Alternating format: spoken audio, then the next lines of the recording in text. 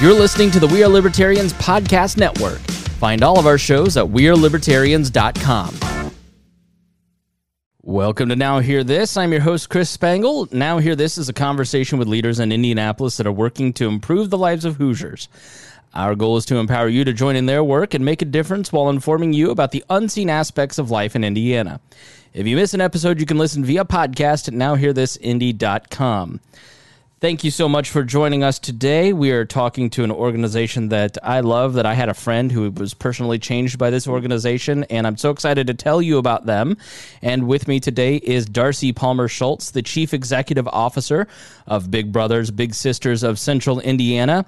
Thank you so much for joining us, and why don't we start with telling us what your organization does? Absolutely. So Big Brothers Big Sisters believes that inherent in every child is the potential to succeed and thrive in life.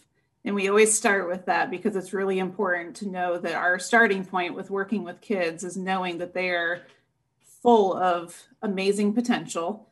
And so our mission is to defend, ignite, and empower that potential through one-to-one mentoring relationships. And their website is bebigforkids.org, correct? That is correct. All Thank right. you. Always like to get that in there early, so and mention often for our organization. So this relationship that is built. So I had a personal friend who was kind of at a hard time in their life and just didn't have a lot of direction, and saw an advertisement and thought, I didn't have the greatest situation as a kid. I'd love to go do that. And she was in her late 20s at the time and became a big sister of a girl.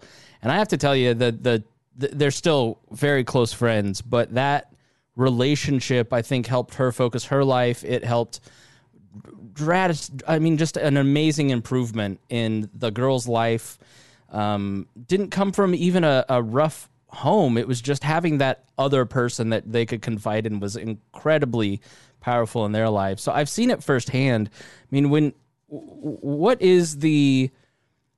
Is that a common story for people who become big brothers or big sisters?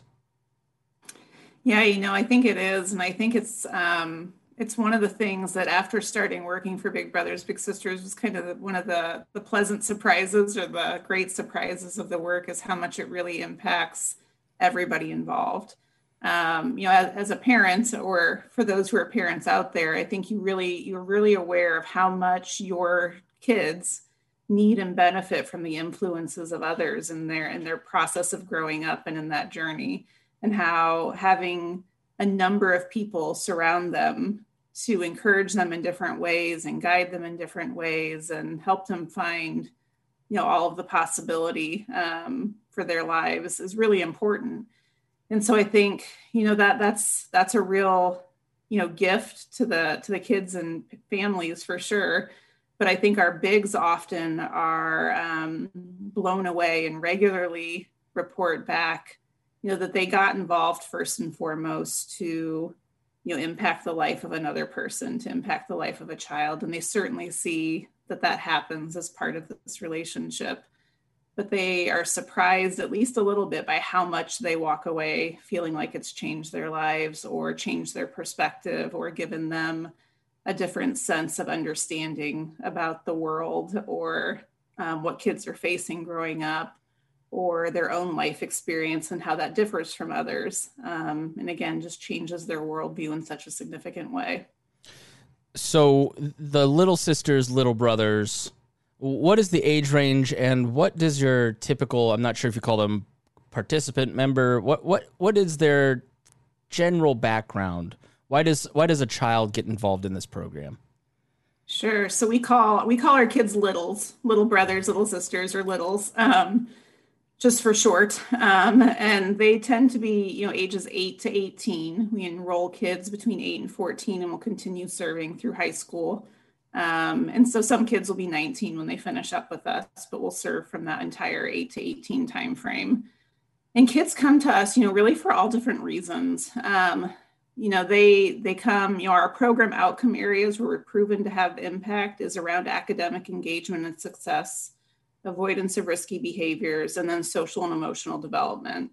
So I would say within that very broad range of impact, kids will come because they might be pursuing impact in one of those areas or all of those areas, and same, with what their parents might want for them from this experience. And so the range is quite huge. Family dynamics vary quite a bit for kids that come to us. The great majority of kids we serve are living with one parent or a grandparent or another relative, but not all. We have about 40% of our kids are impacted by the incarceration of a family member, and over 80% receive free or reduced lunch. And so there might be an economic barrier there as well. But kids, we serve kids from Johnson, Marion, and Hamilton counties, probably in every zip code throughout that stretch, and all different kinds of backgrounds. And I think that's one of the really great things about the Big Brothers Big Sisters program, is that it truly is customized for every single child we serve, their strengths, their challenges, what they need and want out of this experience, because we're able to pair them with their very own volunteer who has the support of a staff member, to really work with them around what's important to them in their own development and what they want to accomplish. So who does a child generally, are they the ones that say, I'd like a mentor? I mean, that's a little advanced for maybe an 8-year-old, or is it a parent that says, my child's struggling, or my child wants to excel, or is it an outside force, like maybe a social worker or a school counselor? Like, what's the entrance to the funnel for the kid? Yeah, it's actually all of the above. I would say the great majority of our youth referrals or applicants are, the starting point really is the parent or caregiver in that home. Some kids do call and ask, directly for a big. That's cute. We have some of those for sure that come through, and those are some of our favorites always. But usually it's through the parent, and then we work with quite a few schools and other programs, and so other social workers, teachers, principals, youth program, workers from other organizations might make referrals as well. Ultimately, we start with the parent then after that referral is made to start a conversation. But anybody who's interested in suggesting this opportunity for a child can start that process, and then we'll get it going with the parent or caregiver to walk through the next steps. You're listening to Now Hear This, and I am Chris Spangle. Please subscribe to our podcast now in your podcast app by searching for Now Hear This with Chris Spangle. I'm speaking to Darcy Palmer Schultz, the Chief Executive Officer of Big Brothers Big Sisters of Central Indiana, and their website is bbbsci.org, or you can go to bebigforkids.org.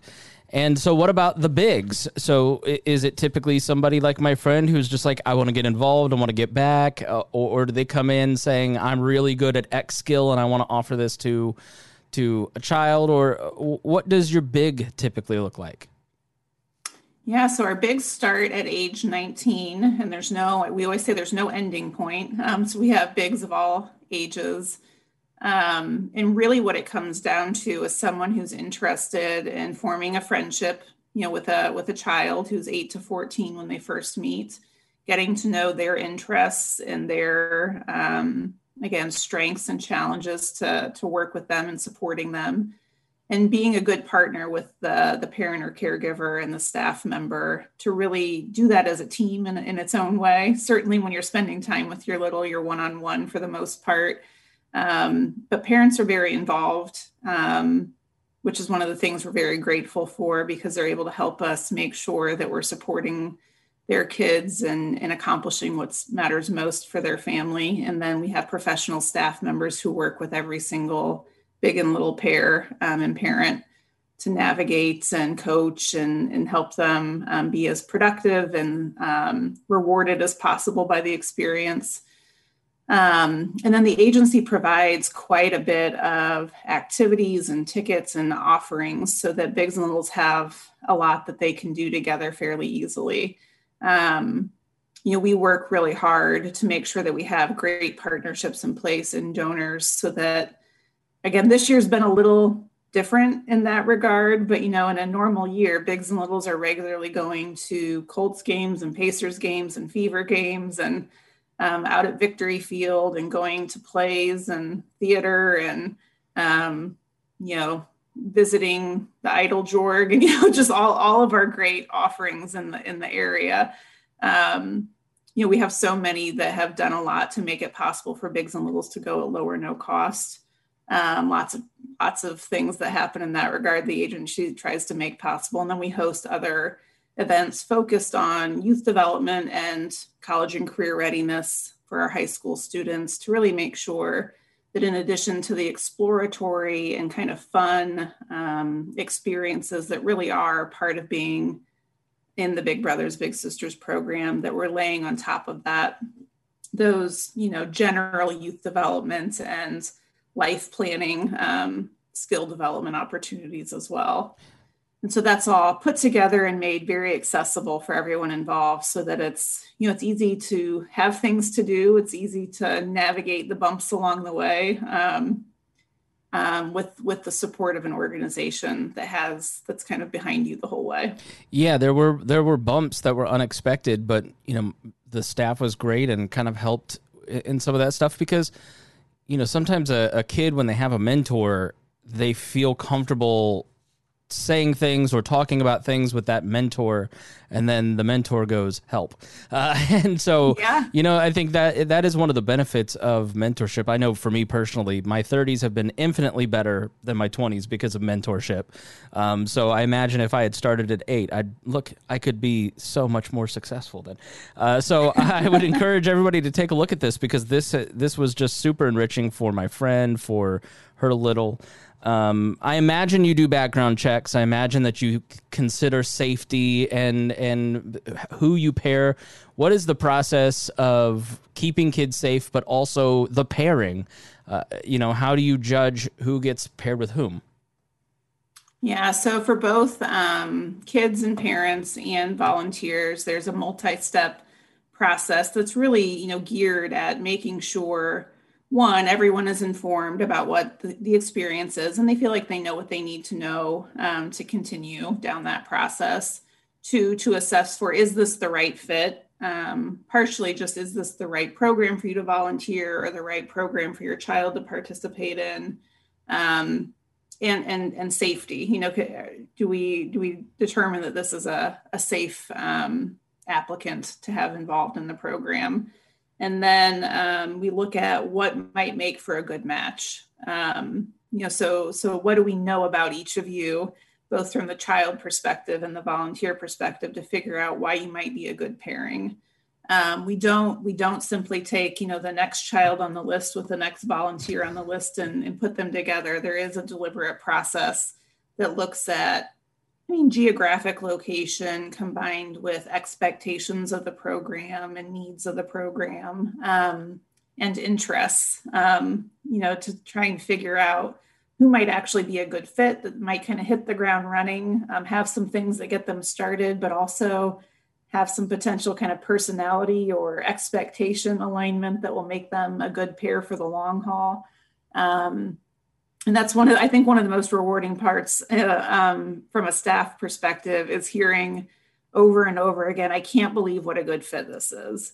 And certainly, kids are like all people. They change and they develop and they evolve over the course of time. And so sometimes you might have more in common or less over the course of that relationship. But at the end of the day, we regularly hear, this is a great fit. I'm so glad I got paired with this particular child or volunteer. And, we don't know how you did it, but this was about as good as I could have hoped for.